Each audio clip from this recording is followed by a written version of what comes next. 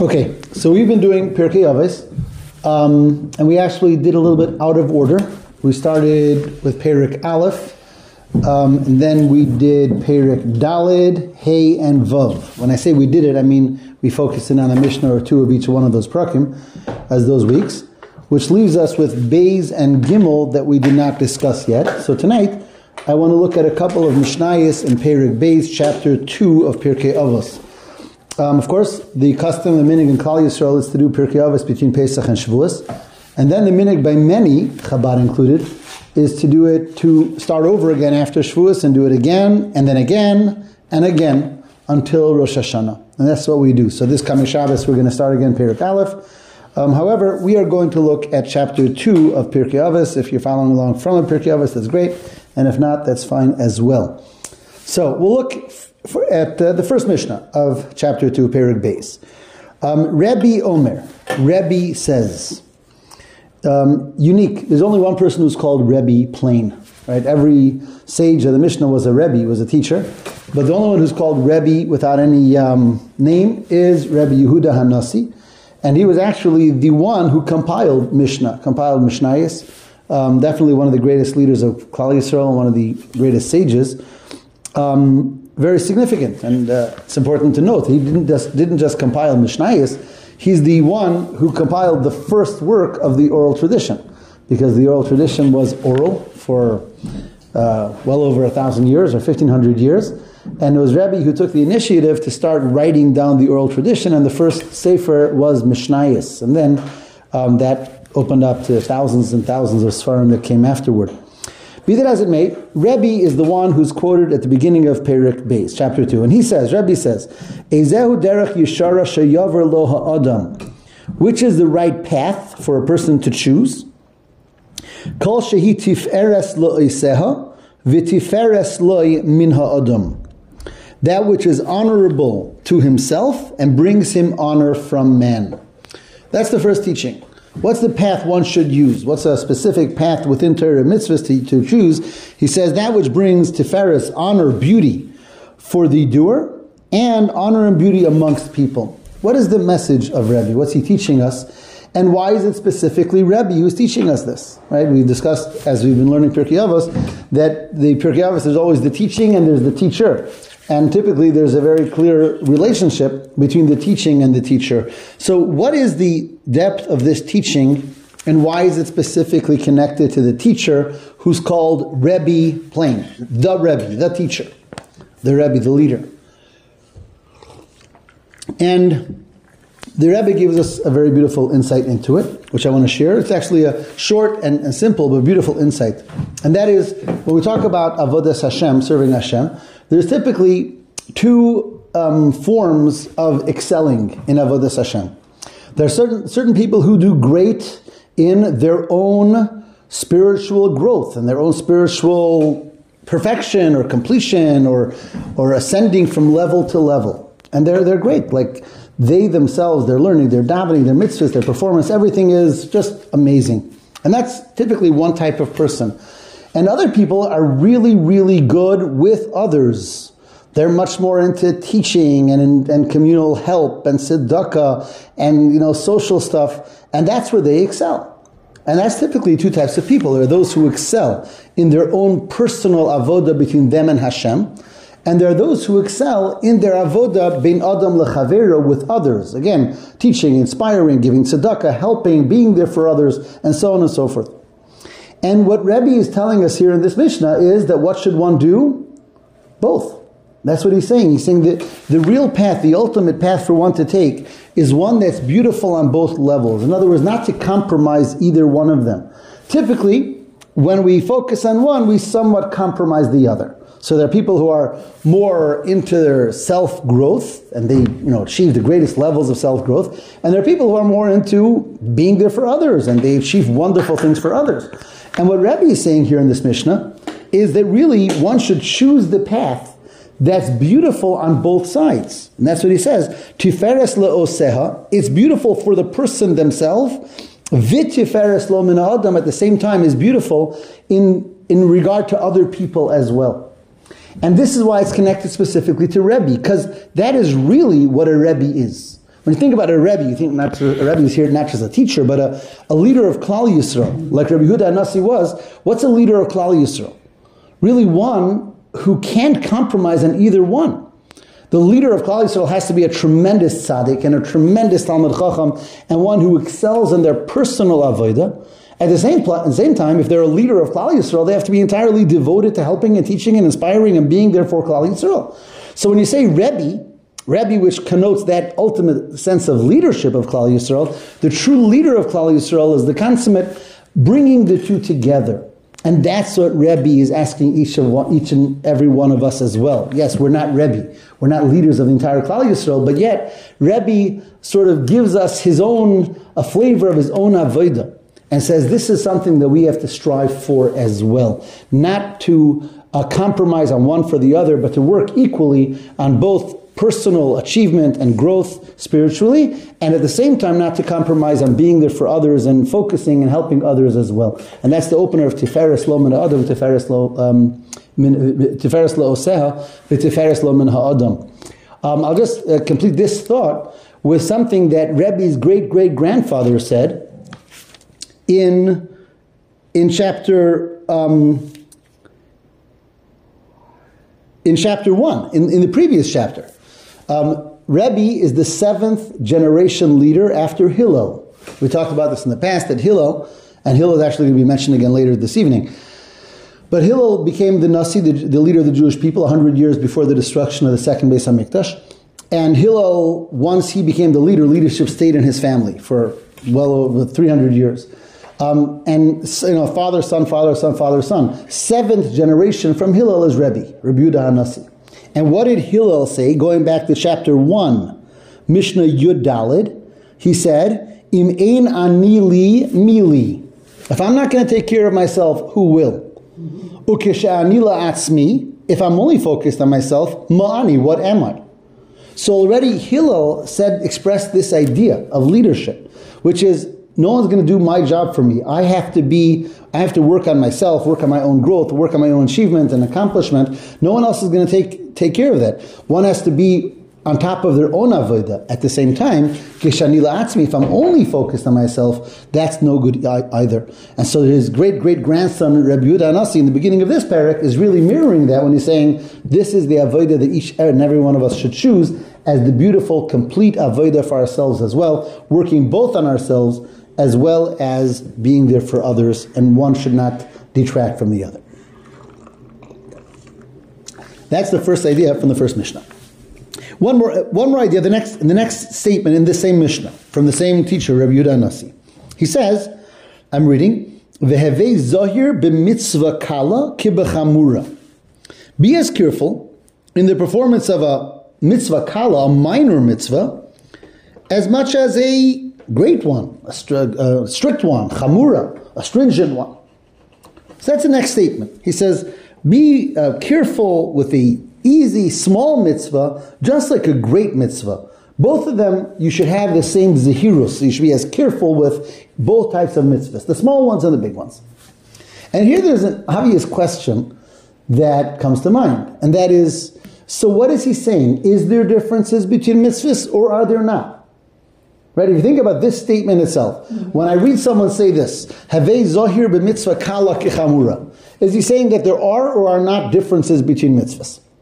He is saying differences. Some are considered light. Right, because he's not saying all mitzvahs are even. He didn't say that.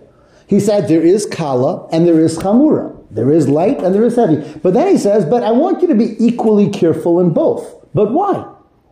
If Torah itself is telling me that it's kala and chamura, Torah is giving me that indicator that there is kala, there is chamura, so then Torah says, yeah, this is a big heavyweight and this is a small one. So, you put more emphasis. If I have two business ventures and one can, make millions and one can make me a few dollars, so you put more effort and energy into the bigger one. So the question is, he's giving us this seemingly almost contradictory statement within itself. Havei zahir b'mitzvah kala kichamura. Again, there is light and heavy, there is big and small, but I want you to treat them equally. But why should I if you're telling me that there's big and small? And this opens up a very fascinating conversation that I don't want to go into in great length, but I want to touch upon it. And that is, when we talk about mitzvahs, and the same things with Averis, but first I'll talk about mitzvahs. There's really two aspects to every single mitzvah. One aspect is a equalizer between all mitzvahs, and one is a differentiator where there's differences between mitzvahs. What's the equal aspect in every single mitzvah, no matter what we do? Whether it's Shabbos, whether it's kashrus, whether it's saying my davening, saying my brachas, washing negavasar. What's the equalizer between every single mitzvah that we do? It comes from Hashem and you're supposed to do it. It's a commandment from Hashem and therefore a way to connect to Him. Right? We know the word mitzvah means commandment, and the word mitzvah also has the meaning tzavsa, which is a connection. When Hashem tells me to do something and I do it for Him, that's a connection between me and Hashem. And when I'm listening to what Hashem told me to do and connecting to Him, it really doesn't matter what He told me. The idea is that He told me to do something and I'm connecting to Him. So in the moment when I'm doing a mitzvah, I am connected, period. And in that, every mitzvah is equal. But then there's part two to every mitzvah, which is, what is the practical effect that mitzvah has on me, on the world around me? Right? Every mitzvah has a certain mission and function. It's written that we have how many mitzvahs? 613. And they're actually connected to 613 parts of our body. Right? It says there's 248 limbs and 365 sinews, whatever that is. So the mitzvahs are connected. That means each mitzvah perfects a different part of us. Each mitzvah has a different effect on the world around us. Now, the effect of a mitzvah on ourselves or on the world around us can be very different from one mitzvah to the other.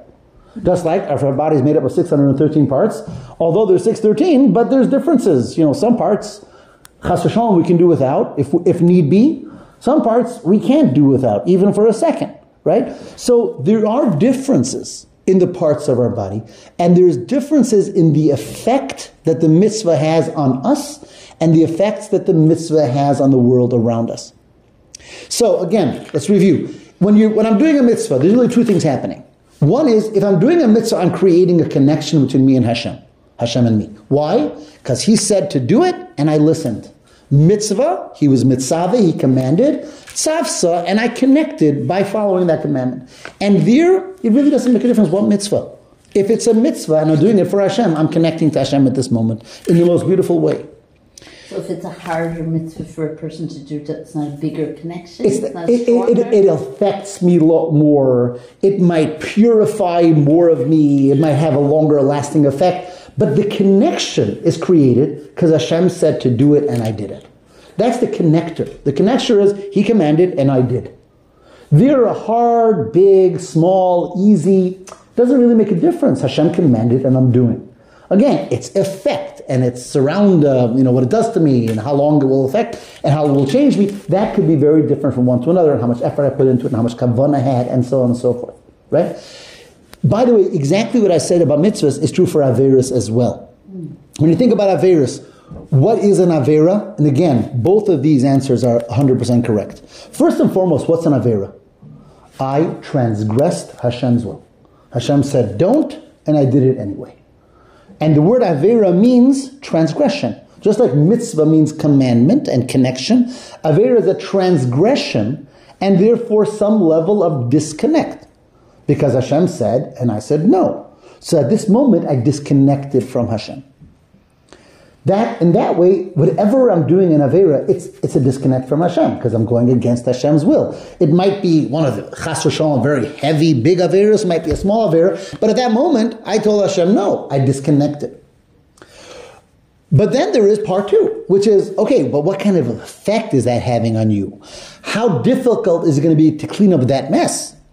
Right? Even though the actual disconnect was that momentary disconnect, but then there's the mess. And that requires cleaning up, and that's a tshuva process. And sometimes that tshuva requires more difficult tshuva, and sometimes there's certain punitive measures that have to be taken in order to cleanse the mess that I created within myself or in the world around me. So that's part two of Averis. But does Hashem tell us? Hashem doesn't tell us the effect that the mitzvahs have, each one, the small and the big. Well, not typically, but I mean, the more you learn, especially Kabbalistically and Hasidus, there's going to be a lot of talk about that, of what each mitzvah brings into the world and what type of light and so on. It's Kabbalistic stuff, but yes, there is a lot of explanation to that. There's an entire sefer of the Samach Tzedek called Derech Mitzvosecha, where he deals with exactly this. What is the particular meaning and effect of this mitzvah? What is the particular meaning and effect for this avera? So there is. I know that there are certain things that, like if something's hurting a person in their body, different parts, there is something where like, oh, this means that you need to do this mitzvah. Yes, this means you need to be there are svarim about that, because they do connect the different mitzvahs with the different parts of our body and so on and so forth. Yes, there is. That does exist. So all that is part two. But what I'm trying what should be clear to us is that whenever we think about mitzvahs or averas, we always have to remember there are these two sides to every mitzvah and two sides to every avera. That's why when we make a bracha for a mitzvah, the opener is the same for every single mitzvah. Right? Baruch atah Hashem, Elokeinu melech olam, asher kiddushanu b'mitzvosav v'tzivanu. That's the same. That's uniform. Hashem sanctified me with a mitzvah and gave me this mitzvah. And it doesn't matter if right now I'm washing for bread, or I'm lighting a Shabbos candle, or I'm blowing a shofar, or I'm eating matzah. But the Baruch atah Hashem, 90% of the bracha is the same. And then there's this unique mitzvah, has a certain unique energy, meaning, light, message, and that is the uniqueness of every mitzvah. So once we understand that, now this Mishnah shines in a different way. What is he telling us? He's saying, yes, on the one hand, there is kala v'chamura. Because on the one hand, one mitzvah is more weighty in its effect, in what it accomplishes, in how encompassing it is. So there is kala and chamura. There's lighter and heavier. But we should be most excited about the fact that we're connecting to Hashem.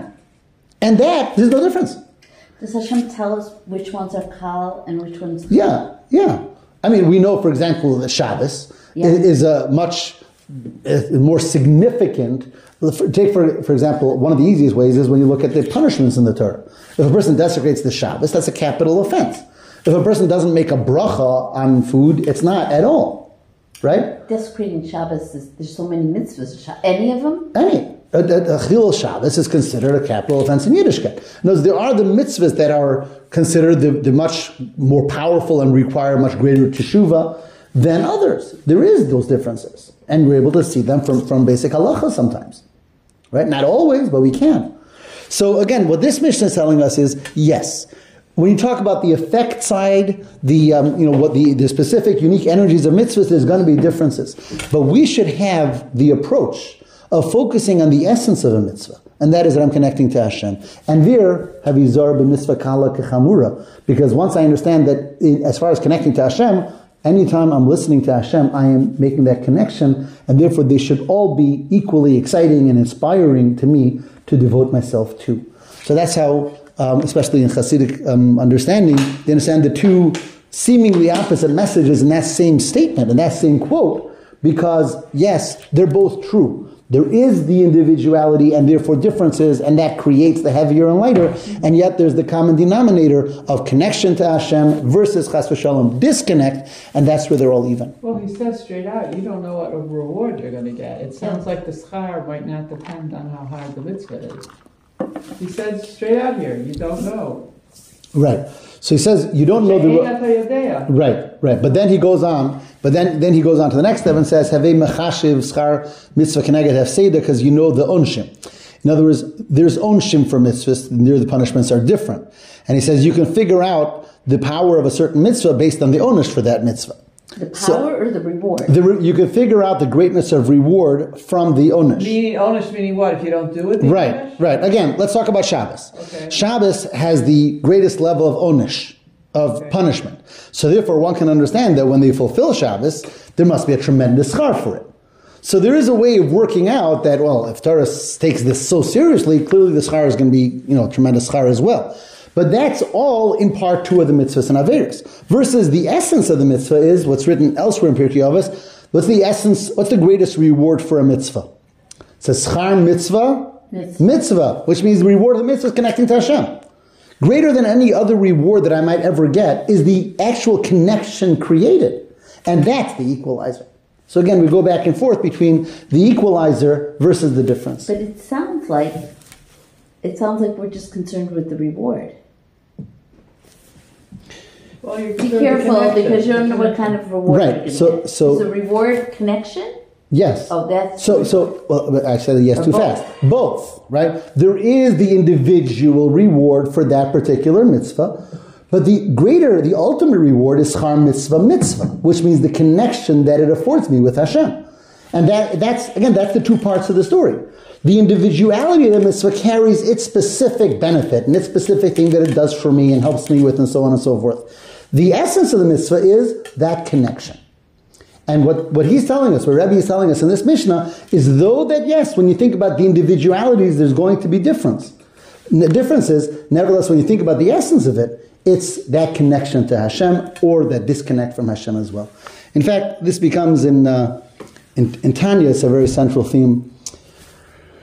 When he talks in the first chapter is about how a person could hold themselves back from doing any avera. It's an important section of Tanya that I'm not going to try to say in 3 minutes, but just to mention it. The Rebbe spends a few chapters on the subject of what should hold a person back from doing any avera whatsoever. His answer is to remember that I would go on Mesiras Nefesh, right? Not to do Avodah Zarah. It sounds a little extreme. Avodah Zarah is Avodah Zarah, but we're talking about, talking about the small change, a little Lashon Hara here and there, But the Alter Rebbe's point is that the essence of an Avera is the disconnect. And the differences that we attribute between Averas is secondary. And it's really this idea that we're talking about here. He's very into it. That, remember, the essence of an Avera, no matter what, is one thing. That at this moment I'm disconnecting from Hashem. On that level, it doesn't matter if it's Shabbos, if it's Avodah Zarah, if it's Lashon Hara, if it's Brachas. Because at that moment, Hashem afforded me a connection and I'm disconnecting. And on that level, that's the equalizer. Again, in Averis as well as in Mitzvahs, and that's the point he's making here. Okay, so let's leave that for here, but that's the second idea in this first teaching, or the first Mishnah of Rebbe. Okay, I want to give a look at a later Mishnah. Again, tonight I want to run through a couple. And I want to look at Mishnah Gimel, Mishnah 3. Havu zehirin barashus. Be weary of those in power. Which typically is understood to mean government. Right? She'ein mikarvin lo la'adam ela letzorech atzman. They befriend a person only for their own benefit. Nirin ka'ayavin b'shas hana'asan. They seem to be friends when it is to their advantage. Ve'in omdin lo la'adam b'shas dachko. But they do not stand by a person, a man, in the hour of need. How true. How true. Right. Okay. So... For politicians. Right. So, but here's the interesting question. Now, again, we read that Mishnah and everyone sort of smiles, right? We know that. Right? We know that the people in power, they are good friends when it's good for them and when it works out. But when we need them, suddenly they don't remember our phone number or anything else, right? Which is wonderful, but what's it doing in Pirkei Avos? Because how is this good Jewish ethics? How is this, especially when we talked about Pirkei Avos being about Lifnim Meshuras Hadin and Milsa de Chasidusa? No, this is like good advice. It's like, a parent telling a child, it's good business advice, it's good life advice. But Pirkei Avos is not typically seen as a safer for good advice. I mean, this is to help us be better yidden and be more scrupulous and beyond the letter of the law. Lefnim mishuras hadin. Again, this sounds much more like a solid business life advice than anything else. How do we understand this in understanding a significant message in our personal avodas Hashem, and especially if we're talking about lifnim mishuras hadin, beyond the letter of the law? And that's an interesting question that the Rebbe once posed by a talk. And I want to give over, he spoke about it at length, but I want to give over a point. I said the following. It doesn't say actually the word government. It says, Hevos here in Bereshus. Bereshus is those in power. So, and we right away think government or other powerful people or whatever. But really there's a personal and internal way we could translate this Mishnah as well. And that is, who is the government within ourselves? Who is our own personal government? My mind and my heart. right? My mind is my seichel, my intellect, that helps me make decisions. And my heart is my emotion, what I feel about things. And we, as human beings, are hopefully governed by our mind and heart, right? In fact, that's a good thing. When a person is not governed by their mind and they just do whatever they want and don't think about it, is no good. So really an intellectual person and a person who is a moral person, and they have to make decisions. So what do? We think about them. And we think about decisions in order to decide what to do. Which is a good thing. But we got to be careful. Because even though we're thinking, sometimes our thoughts could be self-serving. We can be biased. So I think I'm making the right decision. I thought it through, and yeah, this sounds like the right decision. But is it really the truly right decision by Hashem and by fulfilling Hashem's ratzon, fulfilling Hashem's will? And here we have to be weary even of our own decision-making process. So it doesn't say don't listen, because we have to use our mind. We're obligated to use our mind. It's Hashem's greatest gift to us. But we have to be weary, because we have to second guess. So why am I making this decision? Is it really because this is the emes of what Hashem wants from me and this is the right decision? Or is it because this is convenient for me at the time and I'm using my mind as a vehicle to explain to myself why I should get what I want? Right? Because we do that also, as we know. So that's what Hevu Zehirim Bereshus means. And sometimes even when we're making spiritual cheshbonos, like it seems like this is the right thing to do. Right is sometimes confusing. And what feels right and sounds right is not always right either. And that's where things get confusing. And that's why we're told, and something that we learned actually in Perek Aleph, I think the first week around, about Aseh L'Charav, about having someone that we discuss things with, and Kinei L'Chachaver, having good friends, because it's all about bias. That whenever we're dealing with it and figuring it out on our own, even if we think we're making proper decisions, it's not always so. And that's why we have to be able to look outside of ourselves and second guess ourselves and hear from someone else also, especially when we're talking about significant decisions, to make sure that we're going in the right direction. So that Havu Zehirim Bereshus, I'm sure it has its simple meaning as well, but on a deeper and more Avodas Hashem level, not just good advice level, it's talking about Havu Zehir in our own rishus, our own government, their own government posts that Hashem gave us to use, but still we have to be careful to know if my mind is telling me that because it's for the benefit of my mind.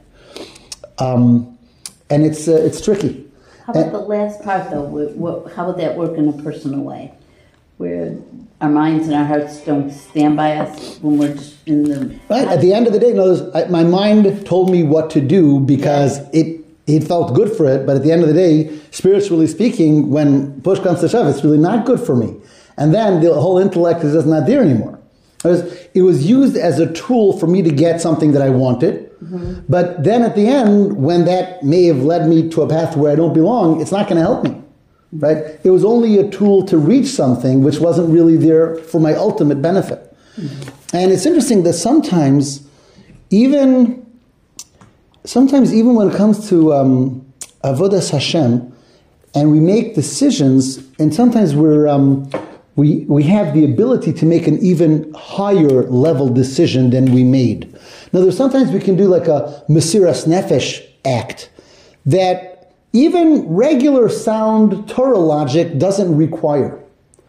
But sometimes our neshama tells us to go beyond it and go beyond what logic would require from us to do. Being vague, let me explain. For example, for a simple example,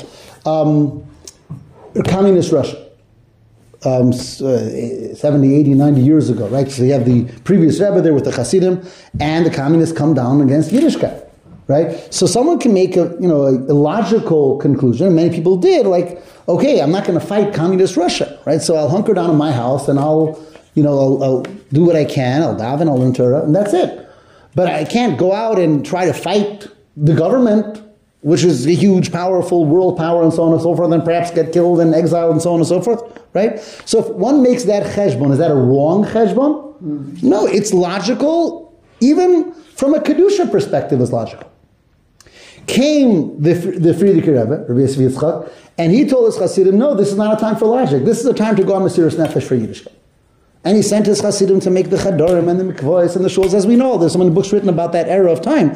And many of them were killed. And many of them were in Siberia for who knows how many years, and so on and so forth. So sometimes it's not even the logical way of thinking through things from a Torah perspective might lead me to take a more cautious approach and not go on that, Mesiras Nefesh, Lifnim Meshuras Adim. But this is Pirkei Avos, which is Lifnim Meshuras Adim, beyond the letter of the law. And he says even the logic, good logic, positive logic, is not always the most true logic. It's not the purest logic.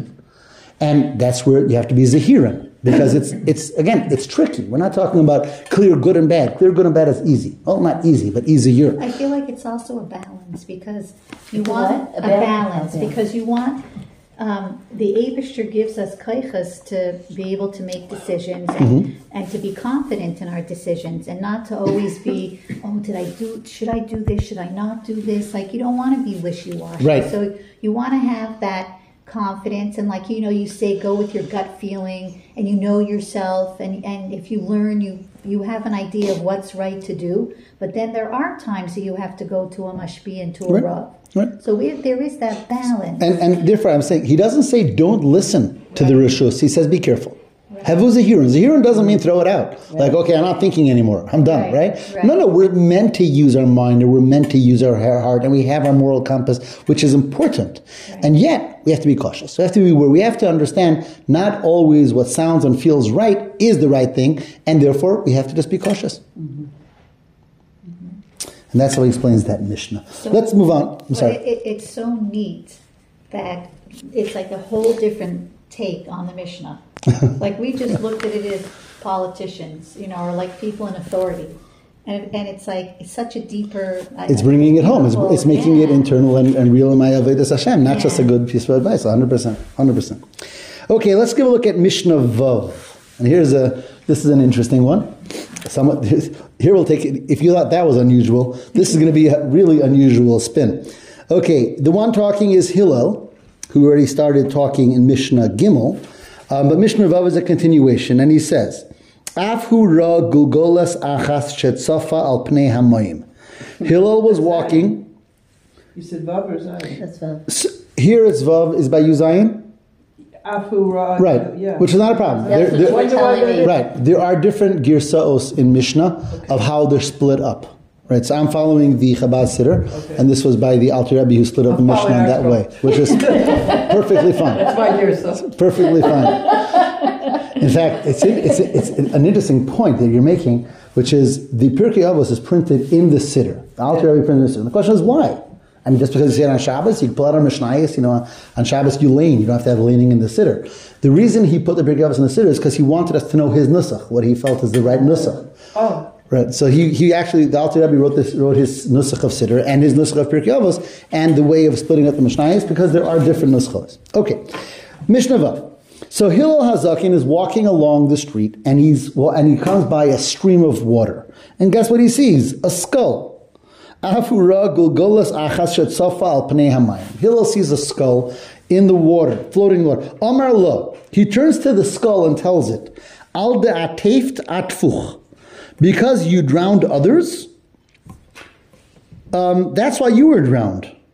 V'soif mitayfayich yitufun. Ultimately, those who drowned you will themselves be drowned. That's the Mishnah. So Hillel Hazakin seems to be telling us a basic concept of retribution, of schar ve'onesh, and of midah keneged midah. We have this concept: what goes around comes around. Basically, he says. So you're obviously drowned. That's why there's a skull in the water. Someone was killed died in the water, and it's because you drowned others. But ultimately, those who drowned you will be drowned as well. That's the teaching on a simple level, and it's true for its simplicity, for a simple level. Comes the Arizal and gives us a whole different picture as to what's going on here. He doesn't argue with any of the facts. He's just giving us perspective. And he says the following. What you're seeing here is a much deeper discussion than Hillel Hazakin and a skull that happened to float by.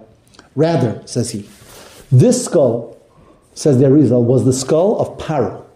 Paro Melech Mitzrayim, that somehow wound up, we're talking about a long time after Mitzrayim, if it's, if Hillel Hazakin is seeing this, right? Definitely more than 1,000 years, right?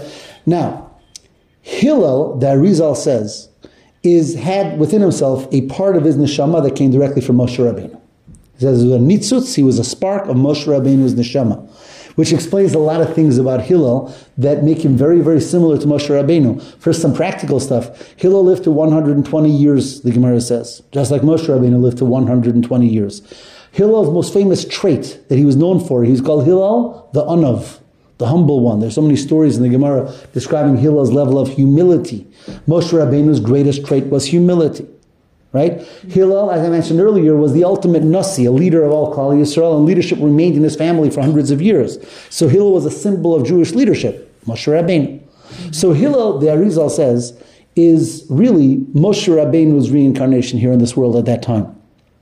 And Hillel is now meeting Paro, which is Moshe Rabbeinu's archenemy. The skull. And Hillel turns to the skull and says, Paro, you know why you've been drowned? Remember Mitzrayim? What did you do to the Jewish kids? Right? So it's not just, you drowned someone and you were drowned. He says, this is Moshe Rabbeinu coming down again, turning to Paro and showing Paro Hashem's long arm, if you will. That yes, you drowned the children in Mitzrayim and that's why you were drowned. And then, the Arizal says, the last three words, V'sof mitayfayich yutufun, which literally reads that he's talking to the skull. That those who drowned, you will be drowned. The Arizal reads it differently. That now Hillel turns to Klal Yisrael and says, just like Paro, who drowned the Jewish children, was drowned, the same as all of your enemies who try to drown you in so many different ways, they'll be drowned as well. Just as you see Paro's retribution, that in his time he was the monarch, the superpower of the world. And yet, because of his evil and wicked ways of drowning the Jewish children and trying to destroy the Jewish people. So Paro himself was destroyed. We will also see that retribution of all those who try to destroy Klal Yisrael. That's how the Arizal explains this Mishnah, which is a powerful Mishnah, but it's also there to give us chizuk.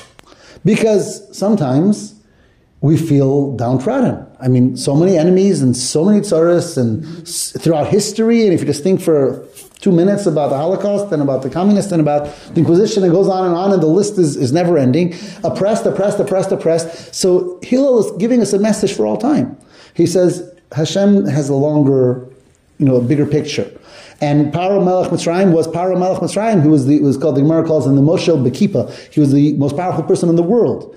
But he found his moment. He found his onish. And the same, Hillel says, is for all those who try to drown us, all those who try to destroy us, and therefore Yid should be strengthened in their avodah. And though many times we are beset by evil or wicked people, to know that Hashem knows exactly who and what and when, and everything will find its right place, as Hashem saw to it in that story of Paro.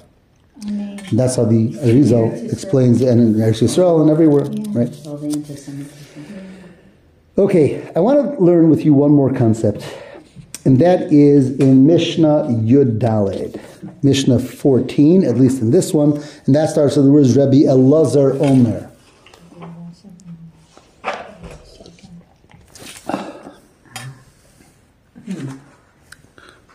Which Mishnah starts Rebbe Elazar Omer by you? Is it Rebbe Elazar Omer Levra? No, later than that. Havei Shakud, yes. That's really good. Rebbe Elazar Omer Havei Shakud Lilmod Torah. Oh, Yotes. Yotes. Okay. Wow. Oh, gosh, you have so much more to learn. It's just a question of how they're split up, the Mishnah. I know, that extra word. I know. Okay, so here we have, and what I'm going to say now is going to be a little bit of a heavy concept, but an important concept to know. And that is a big part of this chapter. Really, it starts all the way back by Mishnah 9 and goes till Mishnah Tes, and goes till almost the end of the chapter, is the 5 disciples of Rabbi Yochanan ben Zakkai. Right? You have, the Mishnah introduces us in Mishnah 9 to 5 disciples of Rabbi Yochanan ben Zakkai. And they're Rabbi Eliezer ben Hurkanis, Rabbi Yeshua ben Hanania, Rabbi Yossi HaKohen, Rabbi Shimon ben Nesaniel, and Rabbi Elazar ben Aruch. And in the chapter, first it talks about the unique qualities of each one of them. and then it gives a teaching from each one of them. A couple of teachings from each one of them, actually. And that it really takes up like about 10 Mishnahs, or almost 10 Mishnahs.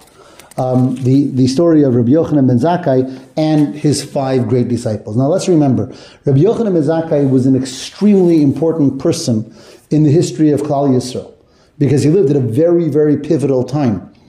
Rabbi Yochanan ben Zakkai is the leader of the Jewish people during the destruction of the second Beis HaMikdash. In fact, there's the famous story, he smuggled out of the walls of Yerushalayim, when Yerushalayim is in siege, he smuggled out in a coffin, as if he's dead. And he goes to meet the Roman emperor, right, or the Roman general, Vespasian, and he's able to secure that he allows them to open a new center of Torah study in Yavne. Right, that's Rabbi Yochanan ben Zakkai. So he really, he was the one who's credited of creating the continuation of Torah learning and Torah leadership after the destruction of the second Beis HaMikdash. Now, but he had these 5 great disciples that the Mishnah, again, that this chapter talks about, 5 great disciples. And in the orders, it starts with Rabbi Eliezer ben Hyrcanus, Rabbi Eliezer, and then Rabbi Yeshua, and the final one is Rabbi Elazar ben Aruch. Now, in the Mishnahs, actually, it says that although all 5 were great, first it says that the greatest one was the first, which was Rabbi Eliezer ben Hyrcanus, and according to others, the greatest one was the 5th, which was Rabbi Elazar ben Aruch. There's two ways of looking at it. Each one is credited with a different level of greatness in Torah. Rabbi Eliezer ben Hyrcanus says is like this iron, cistern or something? The iron pit that doesn't lose anything. Exactly. So how is that translated? It's like a cemented pool that does not lose a drop of water. Okay, that's Rabbi Eliezer ben Hyrcanus, which means he never lost any Torah. Everything that he learned from his teachers, he always contained.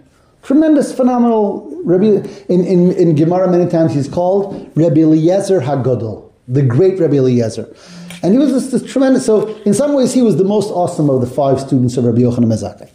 Then you have the 5th one, which was Rabbi Elazar ben Aruch. Now, it's very easy to confuse Rabbi Eliezer and Elazar, but it's different. So the first one is Eliezer, and he's that iron pool that doesn't lose a drop. And then you have Rabbi Elazar ben Aruch, that it says about him is Kimayon HaMisgaber, like a wellspring that's always flowing and strengthening itself with more and more water, more and more Torah knowledge, and more Torah ideas. These were the 2 greatest of the 5. Now, although these are the 2 greatest of the 5, something very strange happens in Torah history. And that is, throughout the Talmud, the first one, Rabbi Eliezer, and the second one, there's one right after, which is Rabbi Yeshua, are mentioned hundreds and hundreds of times. Their teachings and stories about them. They were the successors to Rabbi Yochanan ben Zakkai. When Rabbi Yochanan ben Zakkai passes away, you have Rabbi Eliezer and you have Rabbi Yeshua. They're always mentioned. The 5th one, which is Rabbi Elazar ben Aruch, is almost never mentioned. He got lost. And here in the Mishnah it says that he was the greatest, right? Either he was the greatest or he was the greatest. But this Rabbi Elazar ben Aruch, after this Mishnah, you don't hear about him. And the question is, what happened? Where did he go? Right? If he's, again, I'm being clear, Rabbi Yochanan ben Zakkai has these 5 great students. The 1st and the 5th are the giants amongst them. Yet, the 1st is continuously heard about and read about and taught. And the 5th just seems to fall off the face of the Talmud. And the 3rd and 4th? So the 3rd and 4th, they're there, but not as much. But they're around. You hear them. Yeah, they didn't disappear. Okay. The first 2 became the successors. Rabbi Eliezer and Rabbi Yehoshua. The next 2, you hear them on occasion. But the 5th is like he's gone. And again, the 5th, it said about him that he was greater than all of them. So what happened? And what happened is a very sad story. Mm-hmm. And the story is the following. It says that when the yeshiva, as I said earlier, the center of Torah study was Yerushalayim. And after the destruction of the Beis HaMikdash, so there was a new center of Torah study, and that was going to be in Yavne. And that's where the yeshiva was relocated, and that's where the Nasi was, and that became the Torah center after Jerusalem, after the destruction of Yerushalayim. So Elazar ben Aruch was going to go to Yavne. Mrs. Elazar ben Aruch said, I don't like Yavne. I don't like Yavna. I don't like Yavna. It's not a nice place to live. There's nice places out there. And the Gemara talks about a certain place, she said, that there's good springs and there's good wine and it's a great place. And Rebbe Elazar said, yeah, but that's the center of Torah study. And she said, Who cares? you're the greatest Torah scholar in the world. You don't need a center of Torah study. You're Rabbi Yochanan ben Zakkai's greatest student. You're good. It's fine. We don't have to go live in Yavna. We can live in a nicer place. Lincoln one. Right, wherever it is. I didn't say right. Whatever. You can draw your own conclusions. Anyhow, and they went, and he went, and they went to this place. He listened to his wife. He listened to his wife. Worst, right? The worst. We'll talk about this in a minute. And he went there, and it was a place of materialism. And it says, slowly but surely, he forgot everything.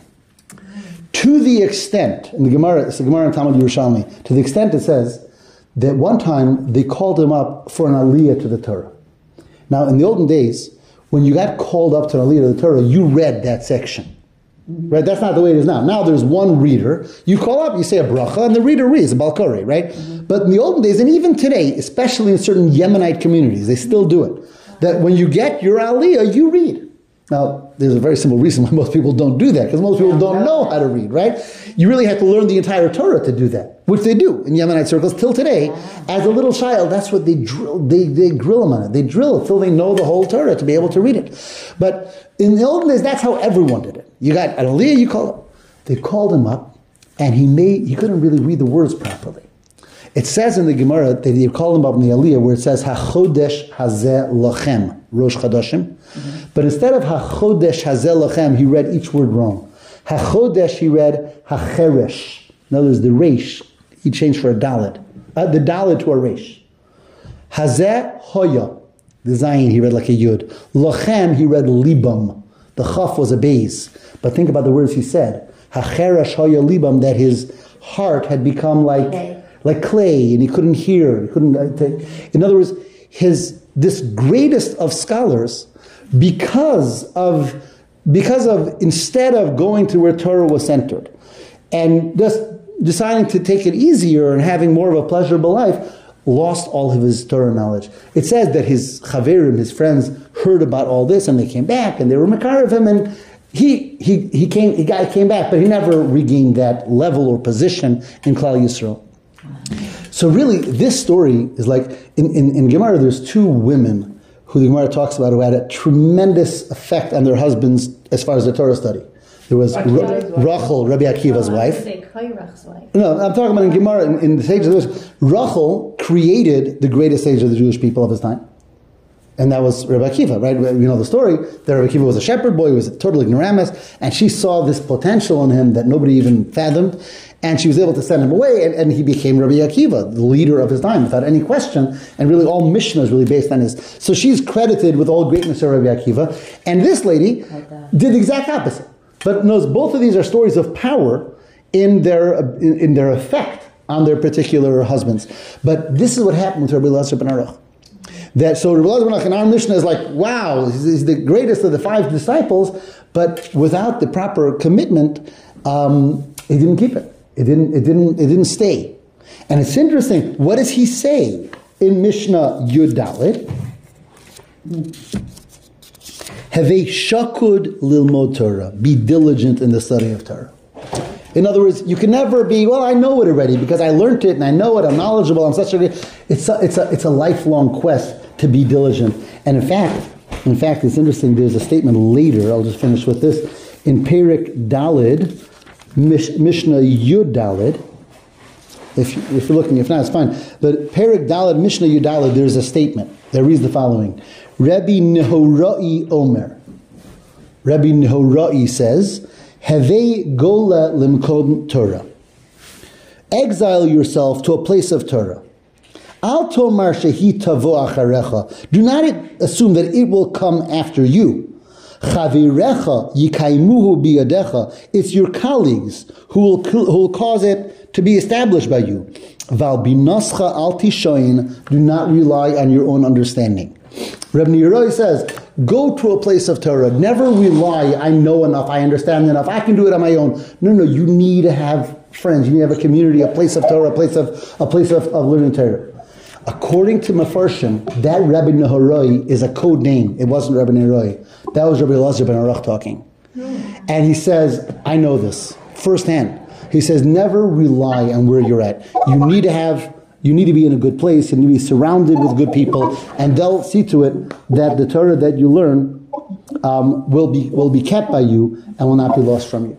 So they say the word Nehoroi means that he came to that light, to that realization. So he's called the Rebbe Nehoroi, but really it's Rebbe Elazar ben Aruch who says that I made that mistake, and he's telling us don't make that mistake. He says a person has to. It's so extreme. Right. It's very, very extreme. Right. Well, we're talking about much greater people than average, so things are much more extreme there, it would seem. But from him it was expected, to continue that level of diligence and studying, and for him to take the other direction, he probably dipped a lot more than a regular person would. I would say so. What was the wife's name? We don't know. It's probably a good thing. I was worried I didn't remember the name yet.